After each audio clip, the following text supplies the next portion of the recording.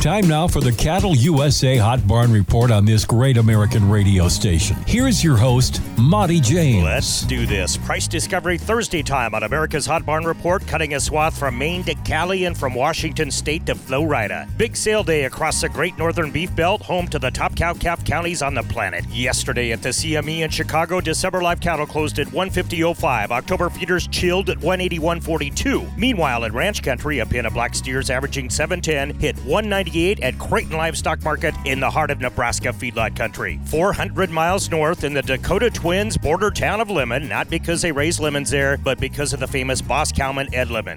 Anyway, Google him. Where was I? Oh yes, 660-pound steers hit $196. 725-pound black yearling heifers topped the chats at $181. Then, 7 hours southeast in the corner of Iowa, Nebraska, and South Dakota, 875-pound steers that just say no to drugs, meaning no implants to you city slickers. Wait, let me clarify. No hormones. There we go. 875-pound steers sold for $186.25 at Stockman's Livestock. City slickers be like, implants on steers? What? But I digress. Then we lift off north and east to just below the Great North Woods of Minnesota. Right there in the heart of hay country and good grasslands is Tri-County Livestock in Motley, Minnesota. Little known fact, hometown to the boys from Motley Crue. Or not. Our man in Motley, Mitch Barthel, reports 700-pound steers fetching $199. 685-pounders for $211. Sold 3 loads of Holstein steers to one buyer for $127. So good deals to be had for the sellers and some good deals for the buyers and feeders in feedlot country, as is the way with all 12 of our hometown sale barns.